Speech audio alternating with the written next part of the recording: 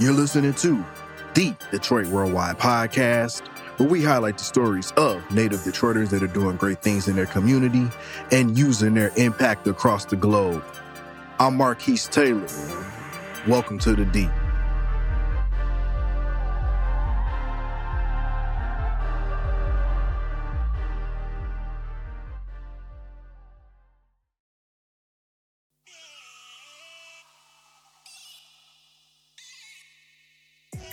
What up, though? Welcome to another installment of the Detroit Worldwide Podcast.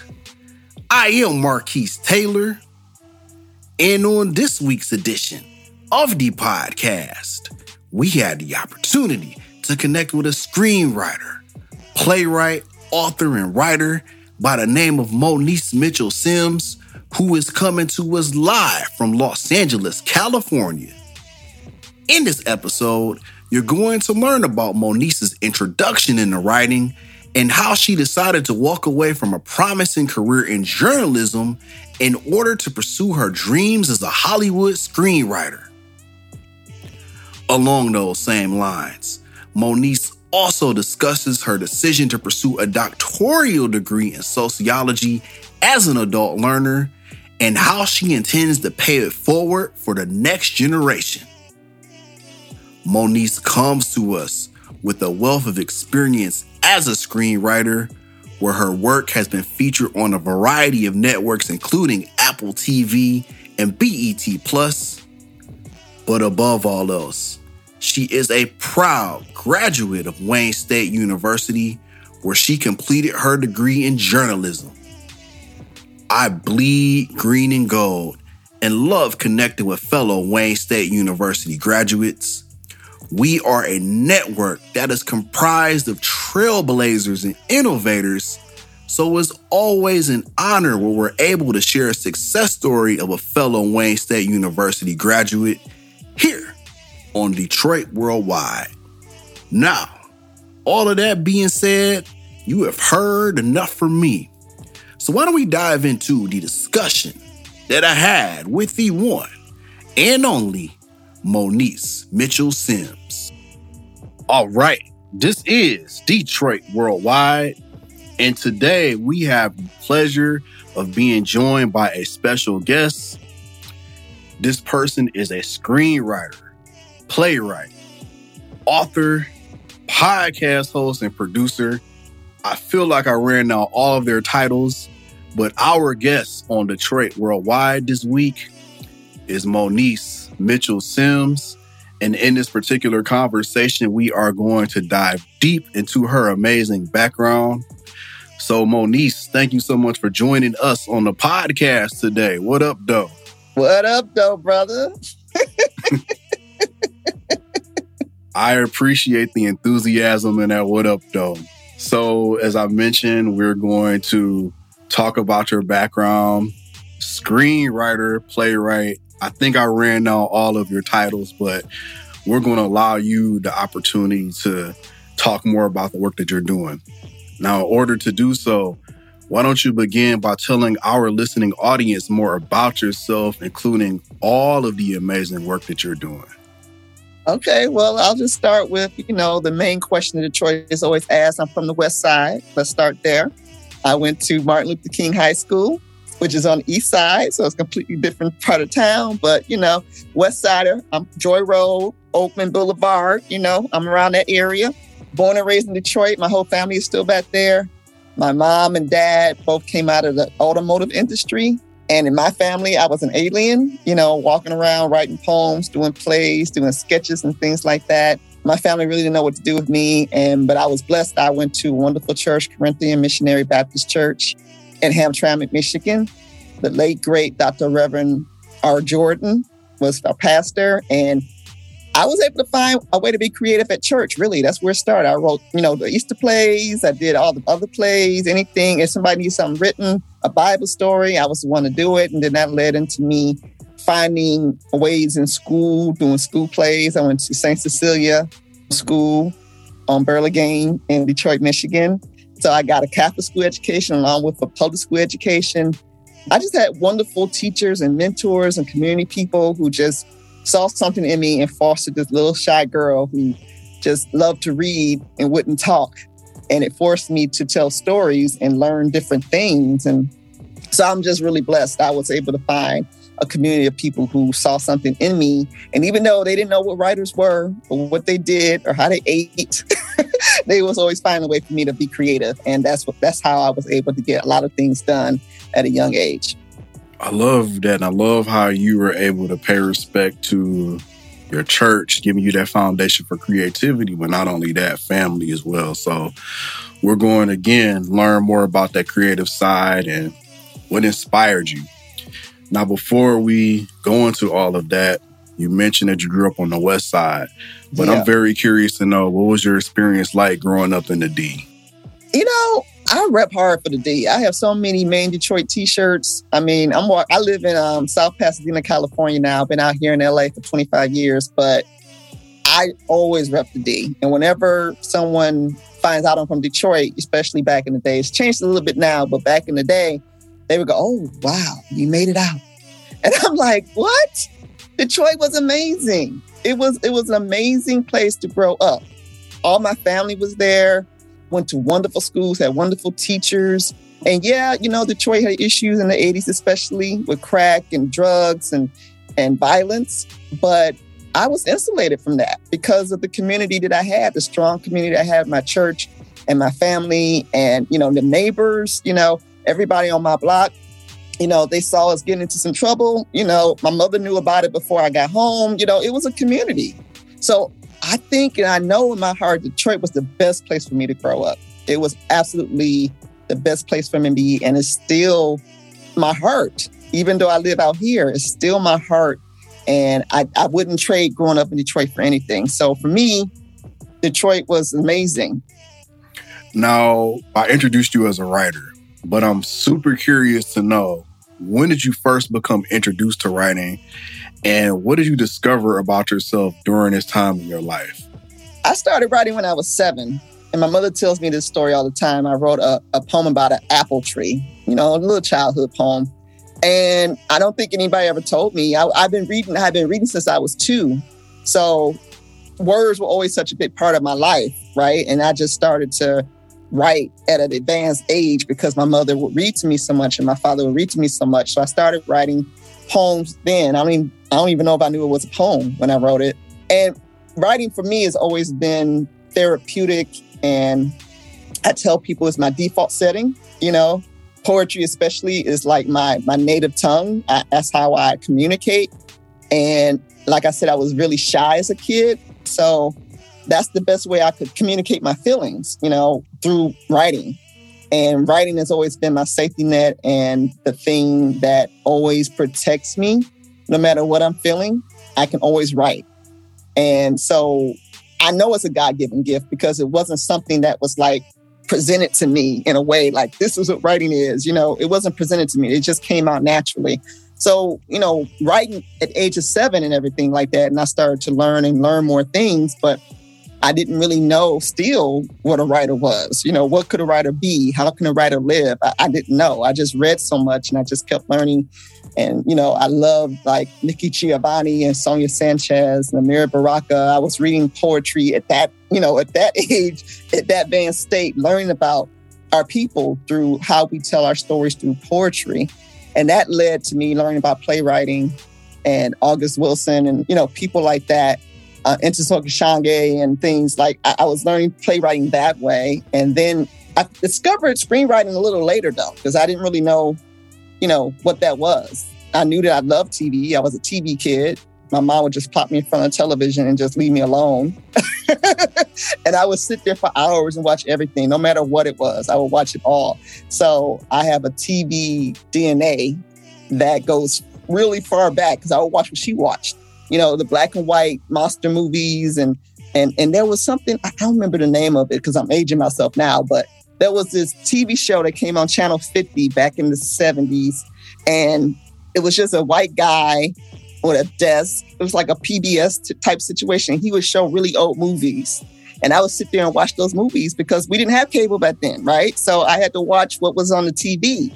So my knowledge of television and film is much older than I am because I was watching what my mother was watching. I was watching what my grandmother was watching. So I just have this knowledge that is so deep. And that's how I got into figuring out like, oh, people write this stuff that's on this little TV. What is this? And I started to learn about that. So that's a long answer to say I've just been curious about writing since I was a little kid, and it's just always been my safe place to go. So much of your response resonates deeply with me, and probably one of our previous guests, and I have to shout out the homie, Makisha, Matt, and Toby, because we all are writers and we all are Wayne State graduates. But the thing that you said that resonated deeply with me is that writing was your safety net and it allowed you to express yourself. Right. So in what ways did Detroit foster your creative side? Detroit was like my whole world. As a little kid, I didn't know that anything existed outside Detroit. All my teachers were Black. The businesses were Black owned. Before the Chaldean Arab Americans came into the community, all the businesses were Black owned. So it was just Black excellence everywhere. Black doctors and Black teachers and Black taxi cab drivers, just everybody looked like me. So it really gave me a sense of self-worth and a pride about myself that if I had lived someplace else, I don't think I would have gotten. So it fostered this creativity in me to just tell stories. They weren't race-based stories. They were just stories about the people in my life, in my community. And I think that was really important for me as a young artist to be in this melting pot of Blackness and different, varying, people, rich, poor, young, old. I was just blessed in that I had intergenerational, people in my life as well. So it meant everything to me. And the history that was there as well. Shrine of the Black Madonna, my father would take me there all the time. So I learned so much about our African history and everything. And then, like I said, my church as well. I would go to my mother's church was Corinthian Missionary Baptist Church. And then my father's church was Dexter Avenue Baptist Church. So Vacation Bible School, I learned all about the Bible. And the Bible, first of all, is my favorite book ever. It has all the stories in it. It's amazing. So learning so much about the Bible really made me a great storyteller. Song of Solomon is like the greatest poem ever, So I think I was just really blessed in being in Detroit at that time, despite the challenges that were coming around the bend. It made me a really specific storyteller, I think, to tell a specific story about Black people in a specific place like Detroit, that we're not the same as anywhere else. And I wouldn't trade growing up in D for anything. So I'm curious to know, what did it mean to attend Wayne State University as a first-generation college student coming out of the D? I'll start with this first. At first, I was disappointed, and I'll tell you why. I got accepted into NYU, but I didn't get a scholarship. So I couldn't go to New York. We didn't know anybody in New York. My mom was like, nah, you ain't going to New York by yourself. Because I was only 17 when I graduated from high school. So she was like, that ain't happening. And I was able to get a full scholarship to Wayne State University, to the Journalism Institute for Minorities. I also got another scholarship to pay for all my books. I went to undergrad completely for free. And Wayne State, I had, gone to DIA and been around downtown Detroit, so I knew it was there, but I hadn't paid any real attention to it because I was so disappointed I couldn't go to NYU. And then when I got there, I was really surprised that there weren't a lot of Black people on campus. I was really surprised by that because it's in the middle of one of the blackest cities in the world. And I'm like, well, we're in the minority on this campus? What is this about? So that was a shock for me. But the journalism program was amazing. They really fostered your purpose for being a journalist and being in those newsrooms, that you have a purpose to serve. You are there to represent your race, to tell the stories that they're overlooking. And they really drilled that into you. And it gave me a sense of purpose for not just wanting to get a byline, but that I'm here representing something. I can't let things go by. I have to speak up. If I see something's wrong, I have to say something. I got to intern every summer. I interned at the Detroit Free Press, Cleveland Plain Dealer, Newsweek magazine. I mean, like really prestigious newspapers. And all of the people that came out of the Institute program at the time were working at New York Times, Washington Post. We were everywhere. So it was honorable to be a part of that program. And I'm glad that I got that training as a journalist because it really did help me for what I'm doing now. Wow.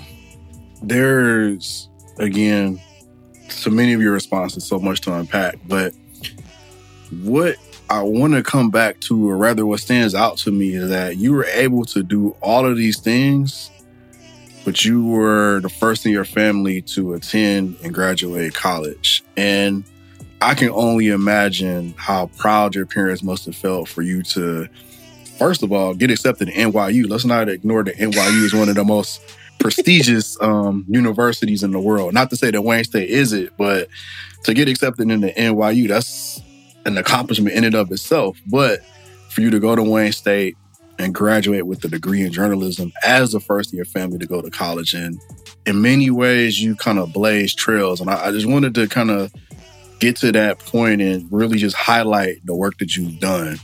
Now, you walked away from a promising career in journalism, you get your degree, but you have aspirations, or rather you had aspirations to become a Hollywood screenwriter.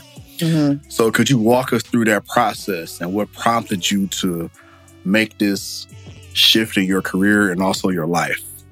Well, like I said, I've always been a creative person. And honestly, journalism school was something that I did to appease my mother. I wanted her to, I couldn't walk away with full scholarship either. Let's not be crazy. I had to take advantage of that full scholarship, but it really was for her, so she would see that I could feed myself, right? And I was getting something from it as a journalist, but there came a point where my creativity would start to take over and someone would say something and I would start thinking in my head, wow, I wish they said this. Or I wish this was happening. And I'm like, I'm rewriting the story in my head. This is not good. I have to get out now before I start plagiarizing things and creating other things, And so I would say around my second summer internship, I kind of knew like, this is not what I really want to do. I'm not the happiest doing this. Because even with that, even when I was in journalism school, I was still in the playwright department. I was still writing plays. I was still writing skits. So I knew, I said, this isn't it. And I just decided when I graduated from college, every internship newspaper I had offered me a job. So I graduated with 4 job offers. But I was like, I can't take these job offers, because if I take these job offers 10 years from now, I'm going to regret never going after what I really wanted to do. So I need to do this now while I'm still a broke college student, before I have, the home and the kids and the car, and then I can't walk away from it. It was just me. So I applied to Columbia College in Chicago. And I went there because it was close by and it was cheaper than NYU. I couldn't afford NYU. And I got in, and I didn't tell my mother. I didn't tell her I was accepted. I didn't tell her I was accepted and turned down the job offers until I signed my apartment lease in Chicago. I went there, I snuck to Chicago, I signed the lease, I registered for class, came back, and then I was like, yo, mama, hey. And I don't know if they called the house. One of the newspapers called the house, and they were like, yeah, Moniece hasn't responded to the job offer. I don't know. I got found out. And my mother was like, so what's happening? You have 4 job offers and you're not taking any of them? No, mama, I'm going to film school. What? She lost it. I said, well, before you get upset, I've already signed an apartment lease. I'm already going to school. So this is happening. I said, I did journalism school for you. I need to do this for me. And if it doesn't work out, I do have a journalism degree. So I can always go get a job in a newspaper. But if I don't do this right now, because I was 20, I said, if I don't do this right now, I'm not going to do it. And so that's why I decided to do it, because I knew that ultimately that journalism was not it for me. This isn't where I really want to be. There's more I want to do, more I want to learn and grow. And so that's why I walked away from those job offers. And, but that's a decision that, 20-year-olds make. I don't know if I would have made the same decision at 30, but at 20, yeah, sure. Let's walk away from those job offers, go to Chicago for grad school where you have no job offers, You're getting college loans. I went from paying for no education to having to get college loans to go to school, but it was the best decision I ever made. Well, the first thing that comes to mind is that what you did took great courage. And I say this from the perspective of, I work with college students. I was once a college student. And oftentimes students go to college with the intent of getting a particular degree and graduating with said degree and working in that career field. But in my work with college students, I oftentimes tell them that degree doesn't always equal career. Mm-hmm. So you are a perfect example of that. Now, as a screenwriter, you've worked on a variety of shows that have been featured on networks like BET Plus and Apple TV. So could you kind of give us a brief overview of the screenwriting process, including how much time a person has to invest in order to perfect their craft? And as you think about that response, maybe you can briefly tell us about some of the shows that you've had the pleasure of working on too. Let me start first with saying that the projects I worked on, the BET Plus project was a film called Redeem, and it was based on a novel called Serving Justice written by the late Jackie Moore. And Jackie Moore was an author and a friend of mine that I met through Corinthian Missionary Baptist Church. She saw me grow up, doing Christmas plays, Easter plays, and everything like that. And when she got this opportunity for her novel to be adapted, she asked me personally to do it. So that was a wonderful experience working with her and the producer, Vicky, to get that made.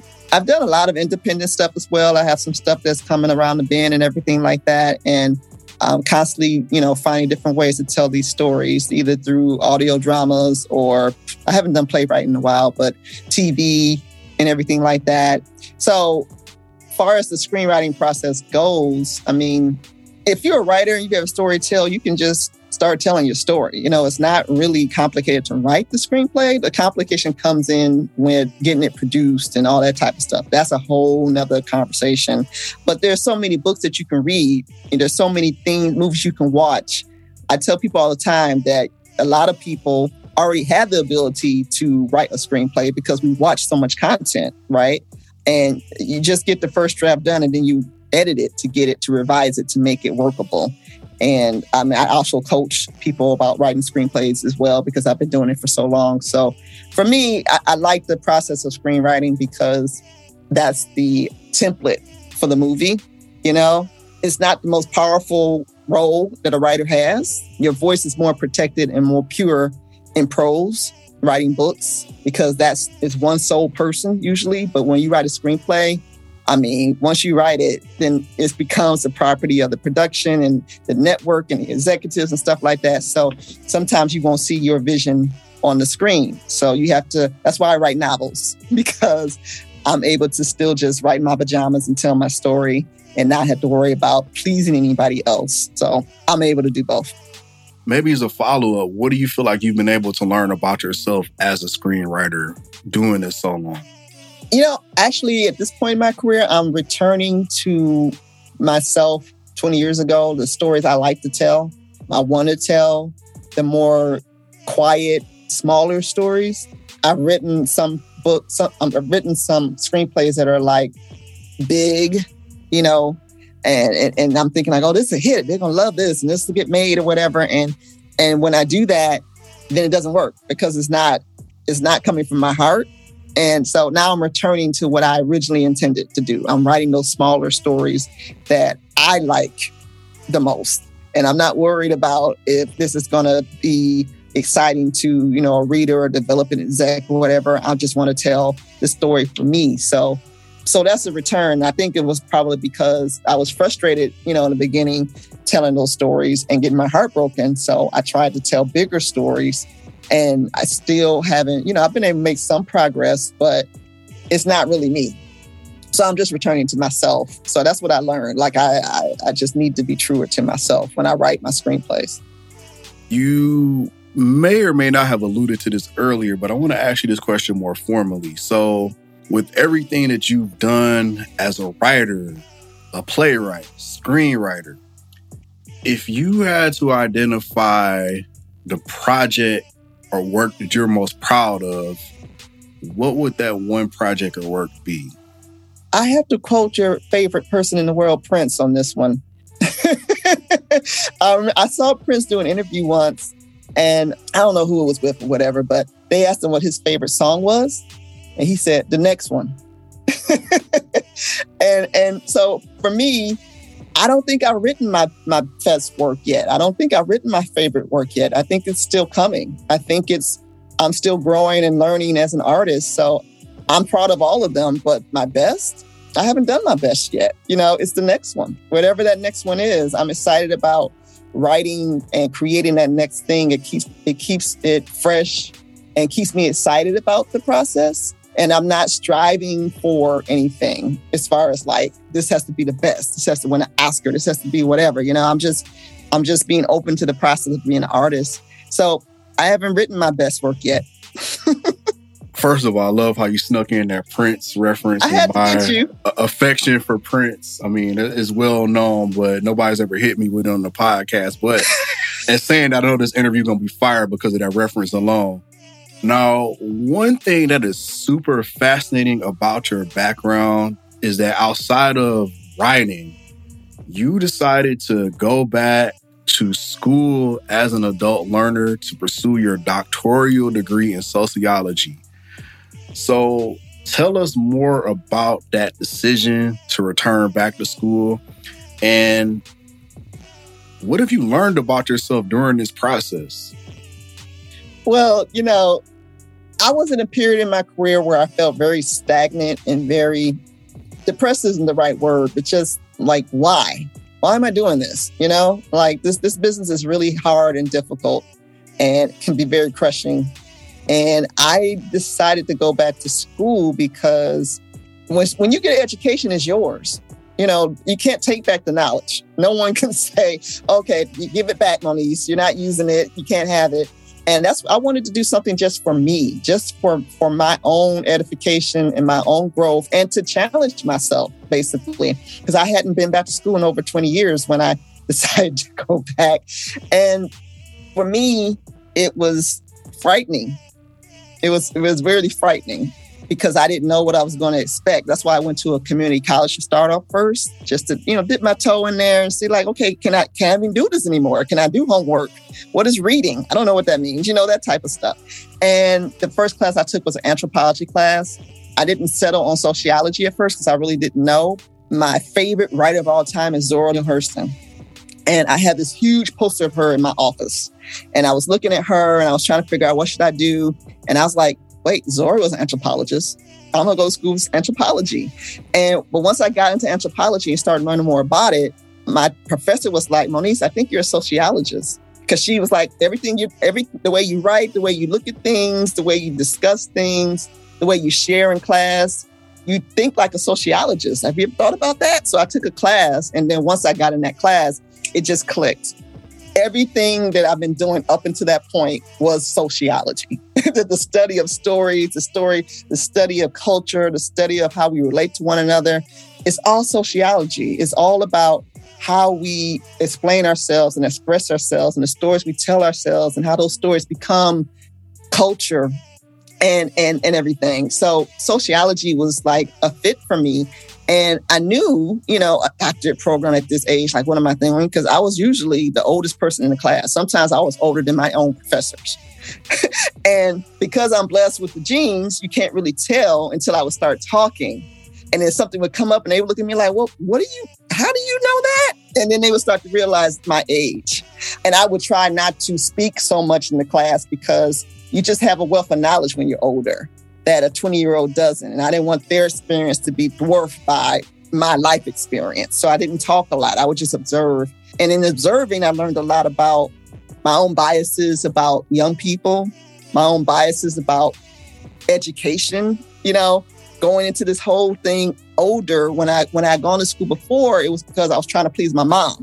When I went to school before, it's because I was just trying to get this degree so I could become a filmmaker. But this time it was a whole different reason. It was just for life. People live into their 90s in my family. And I read this article about this woman. I think she just retired. She's a park ranger and she's 95. And she said that every 10 years, she would change her career just to do something different. because she said, life is too short to be doing the same thing forever. And that stuck with me. I was like, if I'm going to live into my 90s and I'm 44 going back to school, I'm really only halfway through my life right now. I could be doing something completely different in 10 years or 20 years. Wow. I mean, just everything that you shared is so inspiring. And again, going back to you being courageous enough to change your career when you have 4 job offers to going back as an adult learner in your 40s. I mean, I'm 2 years from 40 and it's been 10 years since I had my graduate degree, but it's a scary thought. Think about that. But just your response and the people I've interviewed on this podcast has given me hope. But I don't want to discount your story because you're doing the work. I just wanted to acknowledge that because you have a level of bravery that's beyond words. So thank you for sharing that. I'm just speechless and taken aback. Oh, thank you. No. I gotta show respect where it's due. Now, Moniece, we are approaching the home stretch and we are now heading into one of my favorite segments on the podcast, which is about music. And everybody who comes on Detroit Worldwide, I ask them this following question. If they had to identify a song, in their opinion, that best represents Detroit, what would that song be? I know we've spoken about writing, we've spoken about your work as a screenwriter, just everything, but I'm curious to hear your response about music, so hit me. This is funny. I'll give you one answer, but I have 2 other ones to add to it. And this is purely because of listening to Mason in the morning back in the day. Mm-hmm. This was a song he would always play to start the show, and it was called Hello, Detroit.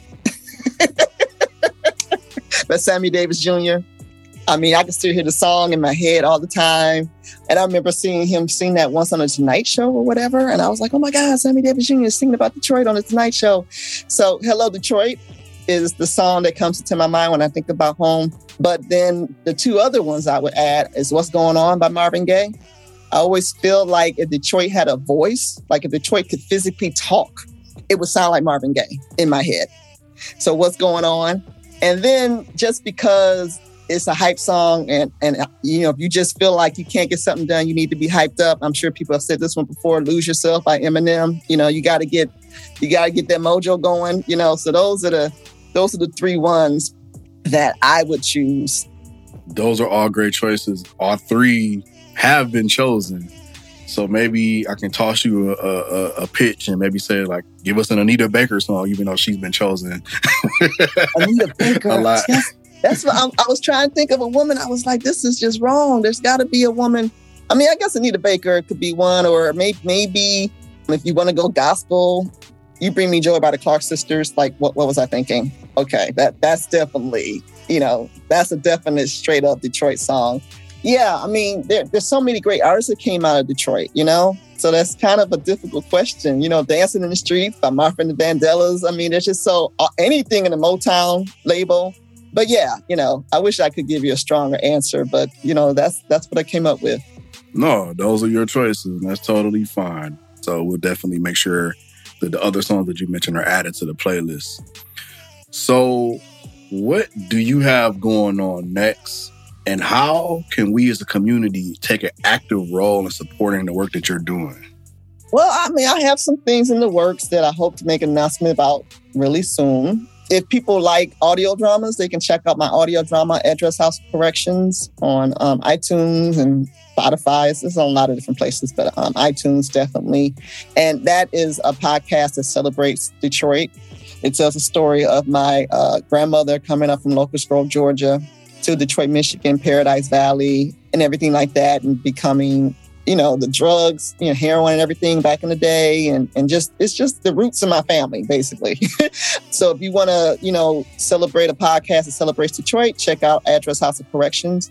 And then you can just follow me on all my social media platforms. I'm everywhere on Twitter, Facebook, Instagram. You can go to my blog, MonieceMitchellSims.com. And there I post a lot of content that I don't normally post on, my social media platforms. So you can keep up with me there. And I'm just, using every opportunity I can, every platform I can to tell stories. So whether it's a tweet, or Instagram posts. I'm a storyteller wherever I am. So you can support in that way. And then hopefully once I can make my announcement, I can come back on. We can talk about that and give y'all some specifics of what you can do. All right. Well, we can't wait to share. Now, I know you mentioned your social media, but where can people find you in those spaces? I'm Moniece Mitchell-Sims everywhere. So on Instagram, Twitter, Facebook, LinkedIn, my blog, my personal blog. I keep it really simple. One, we talked about this offline. There aren't many Monices in the world. So it's great that people can always find me because when you type in Moniece, my name pops up because there's not many people, out there with that name. And yeah, just, hit me up. I love connecting with people and talking with them like you reached out to me. I love connecting with Detroiters and people who are interested in being storytellers because I believe everybody's a storyteller. All right, Moniece, final question as we wrap out. And that question is simple. What does Detroit mean to you? Detroit is home. It really is my North Star. It's my center. No matter where I am in the world, Detroit is always with me and it will always be with me. Short, sweet, simple, and to the point. Moniece, this was fun. I am being very biased when I say this, but I feel like people from Wayne State, outside of my HBCU graduates and Michigan State graduates too, you all give me some amazing interviews. I walked away feeling inspired and this was great.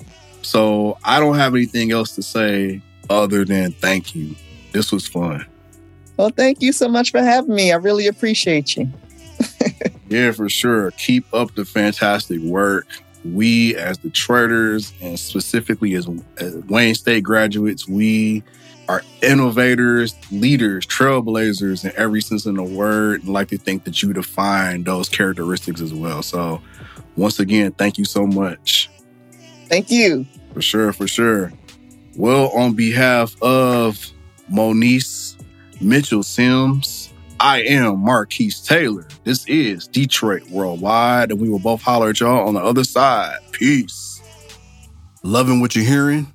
Then feel free to visit our new website where you can listen to previous episodes, explore our Black Business Directory, and also check out other content related to this platform. Head over to DetroitWorldwide.com to learn more. And if you're listening on an Apple device, feel free to subscribe, rate, and review. This platform will not exist without your support. I thank you.